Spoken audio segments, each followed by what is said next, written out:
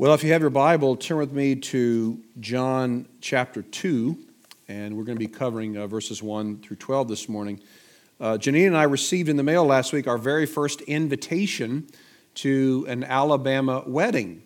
So we're excited about this. Someone told me that I needed to get a camouflage suit and tie, so I've been looking for those online. I think they were messing with me, but I'll confirm before I make a purchase. But that's coming up soon. This will be the first wedding that I've been to in a long time where I wasn't officiating, so that's going to be fun. I'm looking forward to just being there as a participant. And actually, I love weddings. I love weddings. I love the celebratory tone. I love the seeing everybody come together. I love the look on the groom's face when the bride appears in the back. I love so much about weddings, and at more than one wedding, I'm embarrassed to say, as I've watched the bride and groom lay eyes on each other, as I've stood close to them as the officiant, and I've seen them start to cry, I myself have teared up, which is an embarrassing thing. I always hear someone say, "Why is the pastor crying?" But there's something about that moment that really just it's so powerful and rich. Weddings are a big deal. Weddings are a very big deal. But even the most extravagant American weddings, even the celebrity weddings that you read about as you're standing in the grocery store aisle, you see someone just got married. Even the most extravagant American weddings don't even compare to the wedding celebrations in ancient Jewish culture in Jesus' day. Weddings in that culture were incredible week-long celebrations. They were these extravagant ordeals that featured feasting and dancing and a prescribed number of events. The protocol involved very specific customs that were followed. A wedding was the highest of all celebrations in culture. And it's there, at one of those weddings, that we find Jesus this morning as we continue to work our way through the Gospel of John, section by section, looking to keep the context in its broader historical and cultural situation. And as we've been looking through this series called Signs, the study through John, we're seeing Jesus more clearly and seeing something about his kingdom that he came to inaugurate. So let me begin just by reading the first couple of verses of John chapter 2. This is the word of God. It reads this way: On the third day, there was a wedding at Cana in Galilee, and the mother of Jesus was there. Jesus also was invited to the wedding with his disciples. Now, I want to pause there for a moment because I don't want to miss this. Before we get to the miracle at the wedding, I don't want to gloss over the fact that Jesus was even at the wedding at all. And this is not some strange ordeal. This is not some unusual circumstance. Throughout the Gospels, Jesus is revealed to us as a person who was invited to dinners and gatherings and social events and weddings and parties, and he accepted those invitations. Now, this is important for a couple of reasons. First, it shows us something about what Jesus was like. And as Pastor Adam so beautifully explained last week, that our misconceptions about Jesus can do great harm to us, right? What we understand about Jesus may be the most important thing about us. And so this passage reveals something about what Jesus was like. It tells us Jesus was no killjoy. Jesus was no ascetic. In other words, he wasn't a guy who said no to everything and everybody. He wasn't a guy who declined every invitation that he received. He actually was a guy who went to parties. He went to weddings. He went to celebrations. He enjoyed gatherings with people, even people with really bad reputations. He ate and drank with such people. There was a reason that he was called by the religious folks a friend of sinners, a glutton, and a drunk. So, first of all, this shows us something about what Jesus was like. But also, the second reason it's important is Jesus' presence at the wedding shows us how Jesus gained an audience with people. In other words, how it was that he got people to listen to him. Why they listened to him. And it was this: he was enjoyable. He was fun. I had a man tell me this week that one of his Christian friends said to him, "I think we need to start hanging around each other less." The man said, "Well, why do you say that?" He said, "Well, I'm not sure if you're helping me grow spiritually. To which the man said, well, we pray together, we confess our sins together, we talk about theology together, we read the scriptures together. I don't get it. Like, why would you say that? And he said, I just don't think you're serious enough. Somehow we've gotten the notion that in order to be like Jesus, we've got to always be serious, always somber, weighed down at all times. Avoid celebrations where sin could take place. But here we see a Jesus who was a regular at festivals, gatherings, and parties. Now, don't get me wrong. If you're a teenager, your pastor's not telling you to go to more parties. But what I am saying is we can't reach people that we don't know. We can't get to know people unless we're actually around people. And we'll never get anyone to listen to us if we're regarded as judgmental, critical, self-serious, or dare I say, boring. Longtime pastor and scholar James Montgomery Boyce writes this: some Christians go around with grim looks and long faces. If they ever find themselves in the company of someone else who's having a good time, they immediately suspect that the cause of the fun is either illegal, immoral, or fattening. Jesus was not like that, he says. He did not condemn those who were enjoying themselves, and he was not jealous of them. As a result, he was welcome at their gatherings. And listen to this. And those who had invited him listened to his teaching. Scriptures tell us that we are to be in the world, but not of the world. But I have to tell you, what I see a lot of times is Christians who are of the world, but not in it. In other words, they think just like the world. They treasure the things the world treasures. They forgive just like the world, reluctantly and with a lot of stipulations.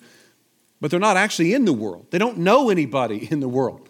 They're not actually engaging people where they are. Now, here's a diagnostic question for you that I asked myself, and with great shame, I answered poorly.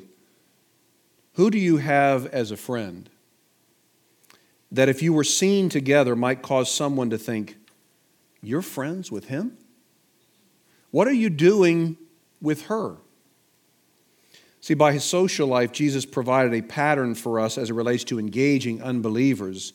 He was among them. He was with them. He listened to them. He engaged them, while at the same time not thinking like they thought or treasuring what they treasured.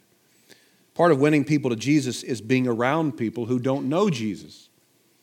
And not just being around them, but allowing them to see the joy that we have in Christ, in a Savior who himself experienced great joy. Sorrow, yes, but also great joy. Now here's the first point I want you to see from this passage. The Christian life is a life of superior joy. And it is our joy that will attract people to Jesus. On Wednesday, I taught at over at Summit Crossings Church a class called Perspectives on the World Christian Movement. And we're actually having a one-day sort of crash course here at Capstone in a few months. But my lesson was Lesson 4, Mandate for the Nations. And one of the points that I made was virtually no one has ever come to Christ because they've been out-argued to Jesus. In other words, who do you know in your life who has run to Jesus in saving faith, in repentant faith, because their argument has been sufficiently dismantled? That's really not the way it works, is it? This is the reason I think that so many people turn off other people, because it's all about winning an argument. What will gain for us an audience is a listening ear, is humility, love, compassion, and our joy. The reason my wife has had so many neighbors open up to her over the years, and some have come to saving faith in Christ, is because she exudes joy in Christ. Now, this doesn't mean that as Christians, of course, it doesn't mean we can't be sad at times. It doesn't mean we can't grieve. It doesn't mean that we can't mourn. It doesn't even mean that we can't have down periods of sorrow. Of course not. In fact, living on this uneven planet, one that's cursed by sin, means we will struggle. We will have sorrow. We will experience pain. We will go through suffering. So Please don't hear me say that we have to sort of plaster smiles on our faces all the time and pretend to be happy. That's not what I'm saying. There's nothing super spiritual about pretending to be happy all the time. But those who are in Christ have experienced forgiveness. And there's no greater reason for joy than that. See, our confidence this morning is not that tomorrow we may be a little bit better than we were today. Our confidence is not that we may be a little more obedient or sin a little bit less than we did today. No, our confidence is that none of our sins will be held against us. None of our sins will be counted against us, not even one. And that's the reason for joy. Those who are in Christ are indwelled by the Holy Spirit, which means we have the Spirit of God living in us, pouring in our hearts the love of God at every moment, reassuring us of the sufficiency of Christ's work on the cross, confirming with our spirit that we belong to God. That's a reason for joy that the world doesn't have.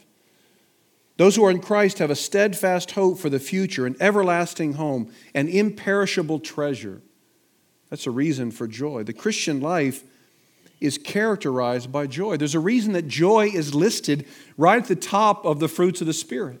And the fruits of the Spirit are not behaviors that Christians should strive for. These are actually the attributes that characterize Christians. There's a reason that our mission as a church is to make disciples who make disciples for God's glory and the joy of all peoples. Because in Christ there is joy, and there's an attractional joy. The sort of thing that will cause other people to say, how do they live like that? How do they forgive like that? How do they experience this sort of joy? Now, again, this is not the main point of the passage, but I think we would overlook it at our expense. So what happens at this wedding? Look at verse 3. When the wine ran out, the mother of Jesus said to him, "They have no wine." Now, this is a much bigger deal than we may realize upon a surface reading. The groom and the father were responsible for all the arrangements at the wedding, including the food and drink. And to run out of wine would have been a huge embarrassment to the family, especially in a shame-based culture.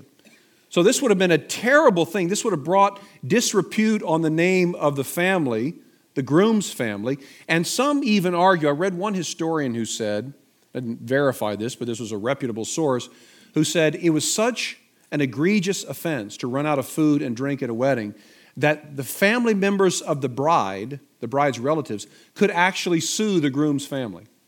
So this is a huge deal. This is no laughing matter here. And remember, there weren't 100 options for beverages like we have. You know, we got Pepsi products and Coke products and Gatorade and Powerade and Sobe water and iced tea and Arnold Palmer. You got a million things, right? There, they had water and wine. That was it. So you couldn't run out and get, some Sierra Mist. That was all you had. So all they had was water and wine. And Mary says to Jesus, look, they have no wine. Now look at how he responds in verse 4. And Jesus said to her, "Woman, what does this have to do with me? My hour has not yet come." Now that sounds kind of harsh, doesn't it? I never called my mom woman. I can't imagine what her response might have been. It sounds kind of harsh, doesn't it? Well, sometimes when we're reading these short statements, which come from a different language, a different time, different culture, we can misconstrue the tone or purpose. It's kind of like trying to make sense of a text message. You ever got a text message where you thought, I really don't know what they mean? Are they saying something very mean to me? Are they trying to make a joke? Text messages can present all kinds of problems, can't they?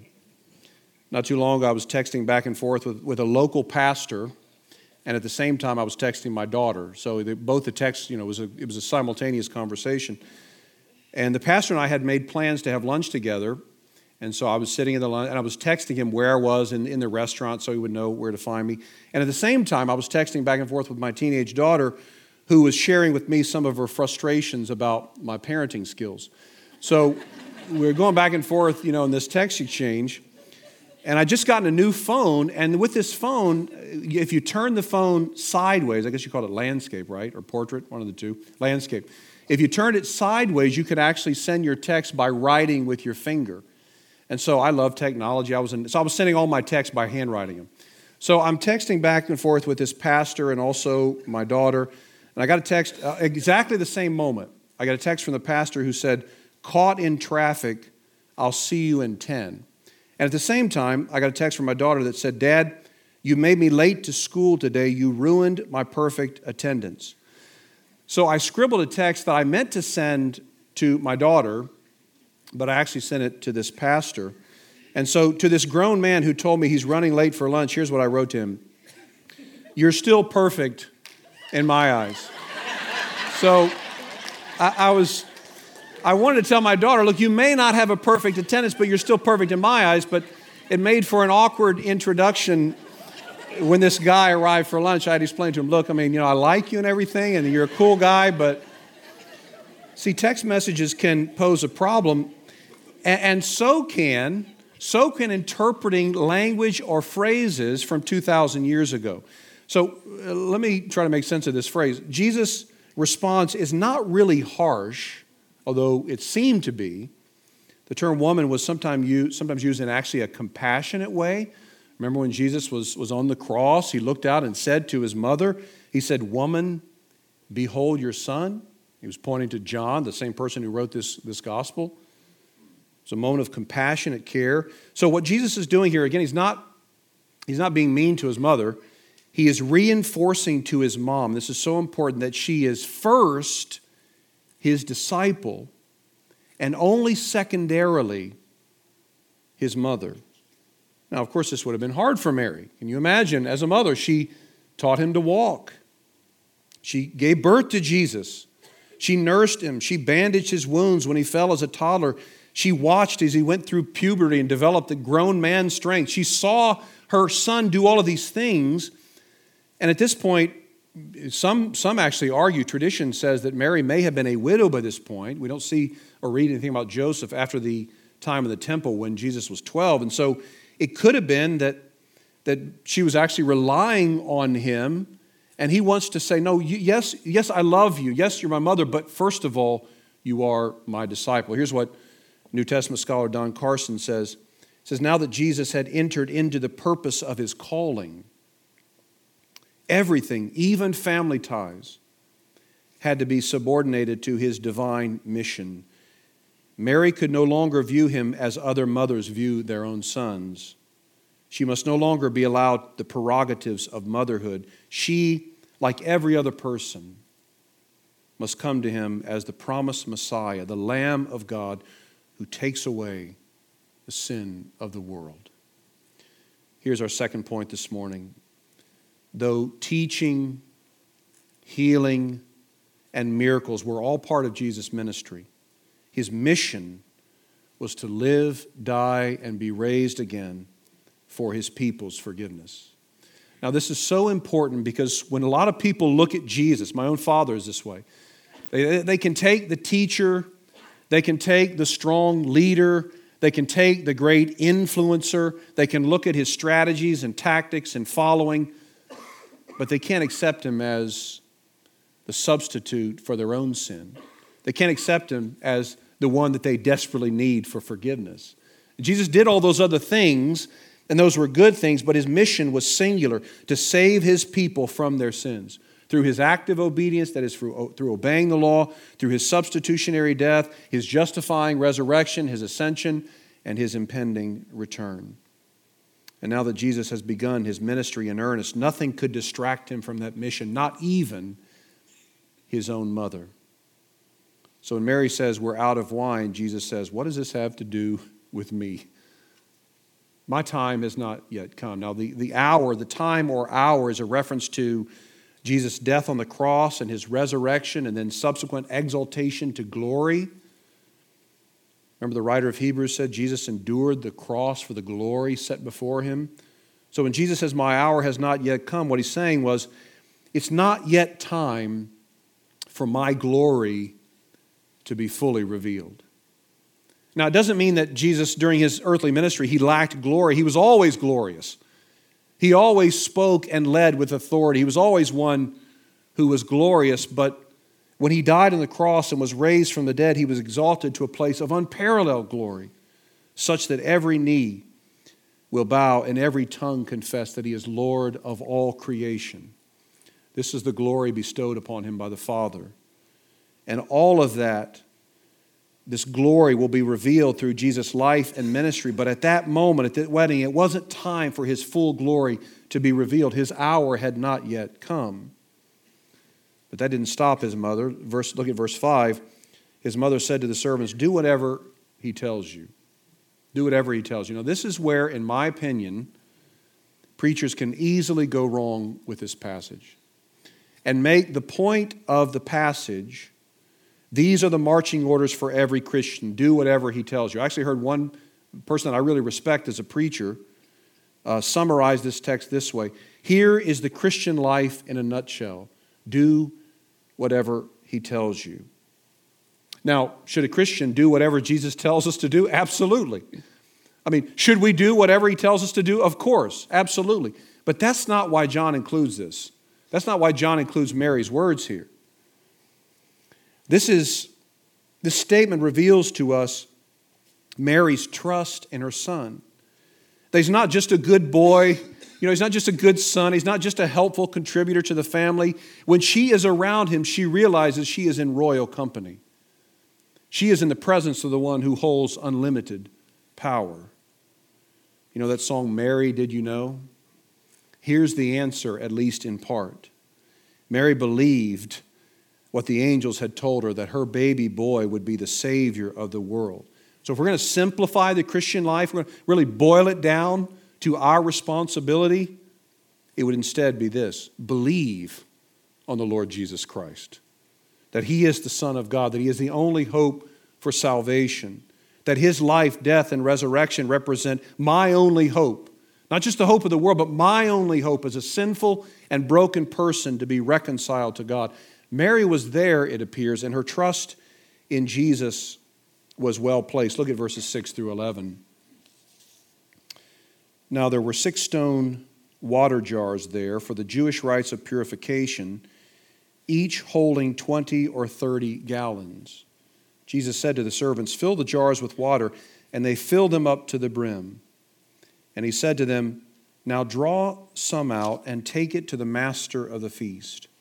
So they took it. When the master of the feast tasted the water now become wine and did not know where it came from, though the servants who had drawn the water knew, the master of the feast called the bridegroom and said to him, "Everyone serves the good wine first. And when the people have drunk freely, then the poor wine. But you have kept the good wine until now."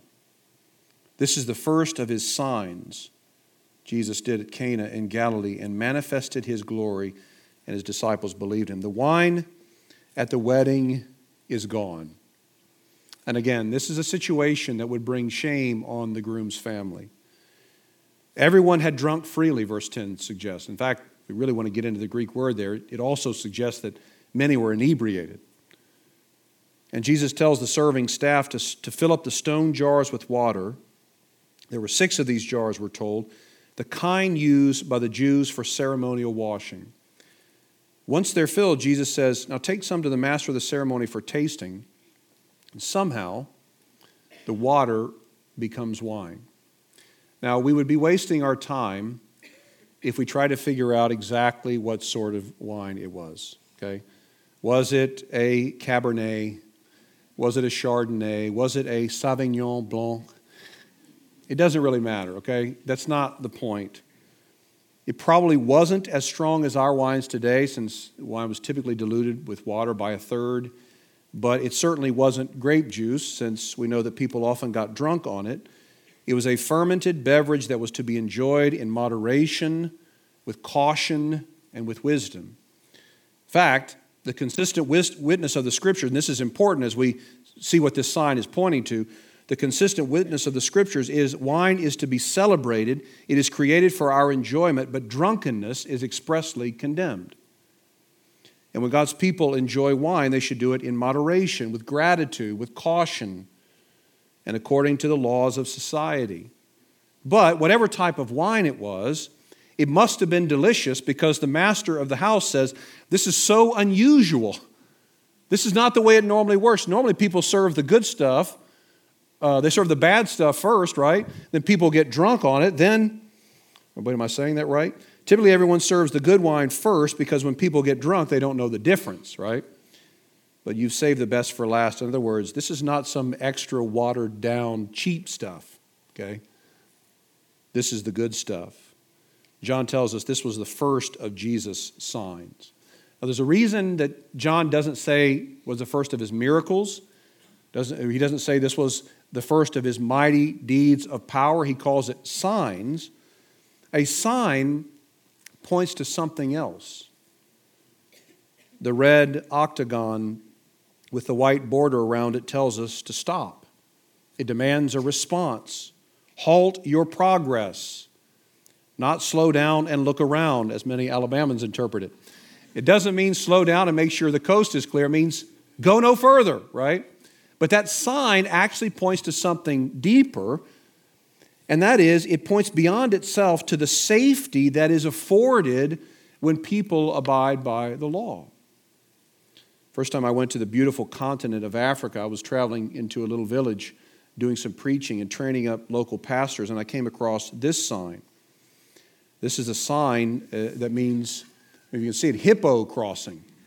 First I'd ever seen a sign like that. And what it really means, what it really points to is danger might be ahead for you, right? There was a terrible thing going on with tourists where they were mistaking hippos, because hippos will come out in the sun and they'll just sort of breach and stay right in the middle of the sun. The tourists were mistaking hippos for large rocks. They were getting their whole family together and having lunch on the back of a hippo and not realizing it. And as a result, you can Google this after the service, that the most dangerous animal in South Africa is actually the hippopotamus, not the lion. Kills more people. So, but this sign actually points to something else, and that is danger is ahead. A sign points to a deeper reality. And here these 6 water jars represent the whole ceremonial, ritualistic cleansing that God's people were doing at that point in history. The water jars symbolize the varied efforts of people that people went to in order to make themselves clean before God and before others. And the emptiness and the frustration that this leads to. What Jesus is demonstrating by this sign is the painstaking rituals of the old covenant are being superseded by something beautiful and something new. Now, this will be a theme throughout John's gospel. Here it's the ceremonial water being turned into wine. Next week it'll be the temple, which was a place where people met God, and Jesus will say that the temple is being replaced, has been replaced by the new temple, which is the person of Jesus, through whom we now encounter God. A few weeks after that, we'll see Nicodemus' story, old religious life superseded by the new birth. And then we'll come to the Samaritan woman. Jacob's well of water is clearly contrasted with Jesus, the living water, the old water which leaves you thirsty, but the new water, Jesus, the living water which satisfies.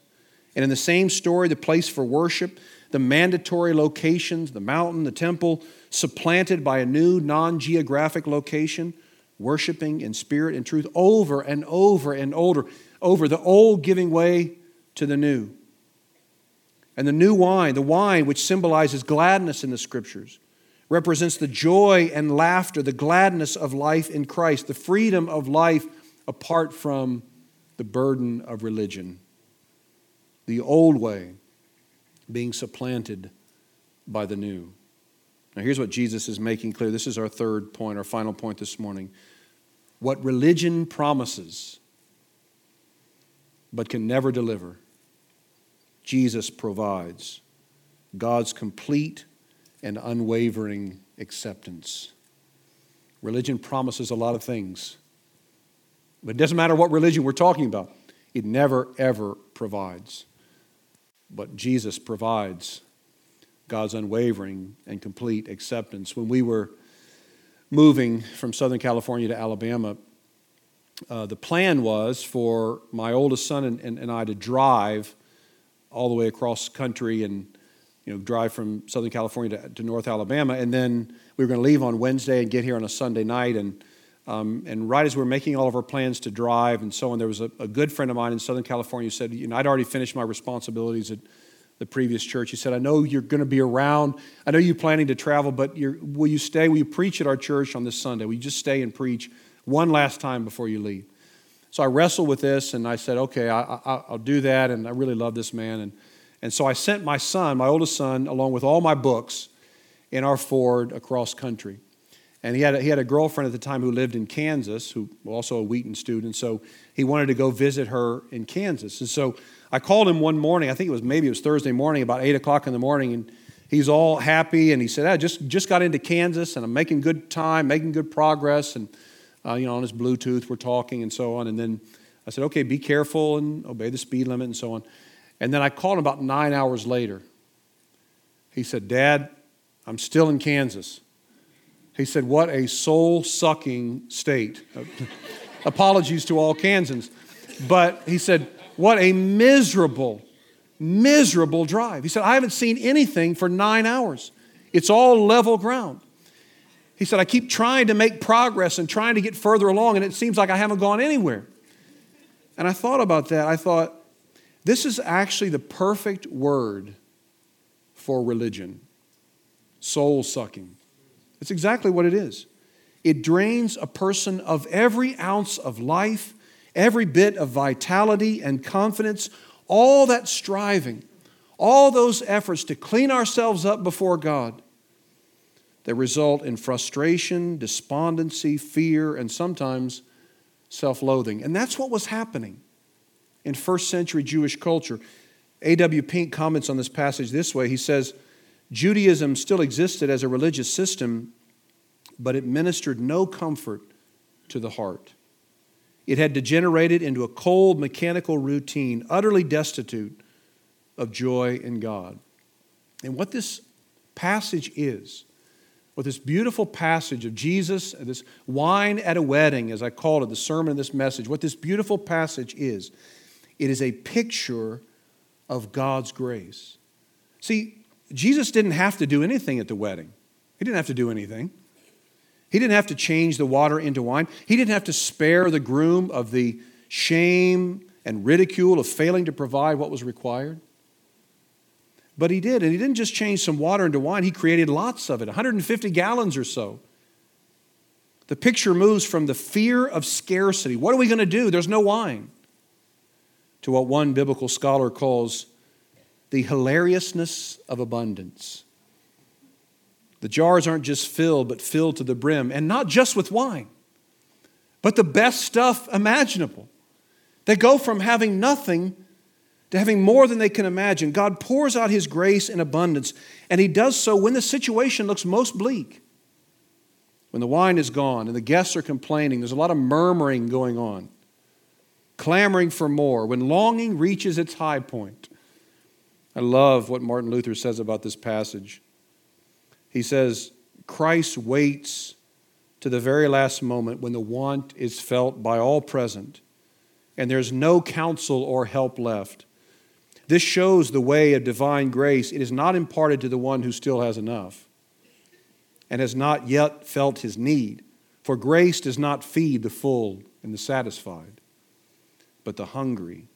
Whoever deems himself wise, strong, and pious and finds something good in himself and is not yet a poor, miserable, sick sinner receives not His grace. But those who recognize their need, those who have come to the end of their self-salvation project, those who know how stupid it would be to go to God and say, here's what I'm bringing to you.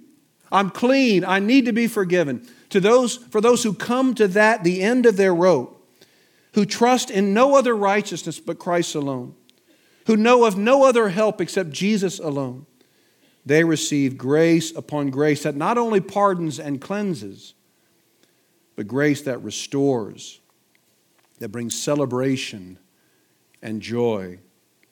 There's so much more to discuss as we get into the old and new. But maybe as we wrap up for the sake of this message, the takeaway is not, are you filling your lives to the brim with Jesus, right? Are you doing so much that your works overflow, as some might be inclined to apply, but rather, Where is it that we go through the religious motions?